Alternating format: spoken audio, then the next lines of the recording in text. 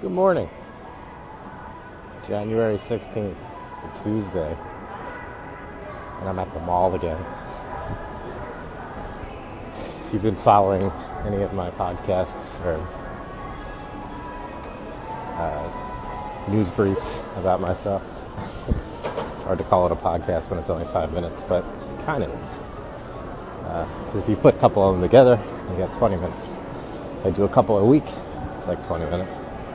Either way, whatever it is. It's Tuesday, January 16th. It's about 28 degrees outside. It's January, so that's expected. I guess the big news of the world since yesterday is that the singer from the Cranberries, whose name escapes me, has passed away. And I don't know what to say because I was never a huge Cranberries fan. I mean, I listened to the songs that were everywhere, and they're still everywhere. I used as liners and radio programs, and just as I was walking around the mall just now, it was playing in the speakers, and I doubt it really has anything to do with the fact that she has passed away, other than that it plays every day at this time or whatever. But yeah, it's sad she passed away, but my deep feelings about the Cranberries are very little because I don't have much connection to them. Noticed lots of people online kind of did. And usually I post a rest in peace or something on Facebook. Not that it matters one way or the other. But I didn't with her because I just don't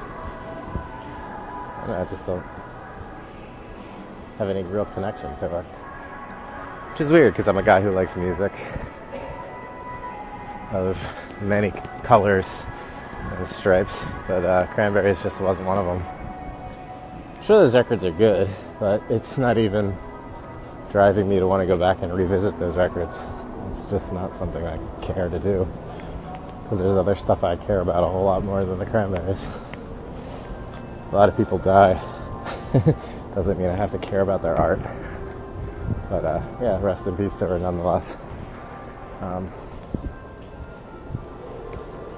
It's weird because, you go down a certain road with the art and the music you like, you kind of maybe shut out things that are incredible. And I think essentially that's the case with the Cranberries. Because my interest went down a certain road.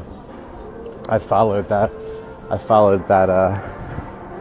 road, and I shut things out that are probably, like I said, incredible.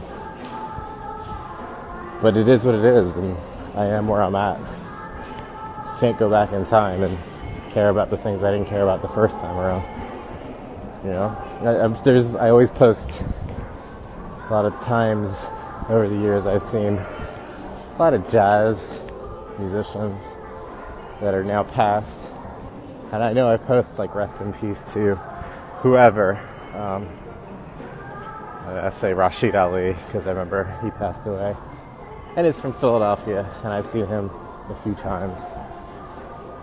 But I know that a lot of people on my social media feeds don't know who is Rashid Ali or don't care. So I guess my feelings about the Cranberries singer is sort of like that. But yeah. Other than that, I'm wearing an iPhone that I bought for my wife and she doesn't wear. So I'm having to go with it, seeing if I find anything about it that I find appealing. So far I'm pretty lukewarm to the experience, but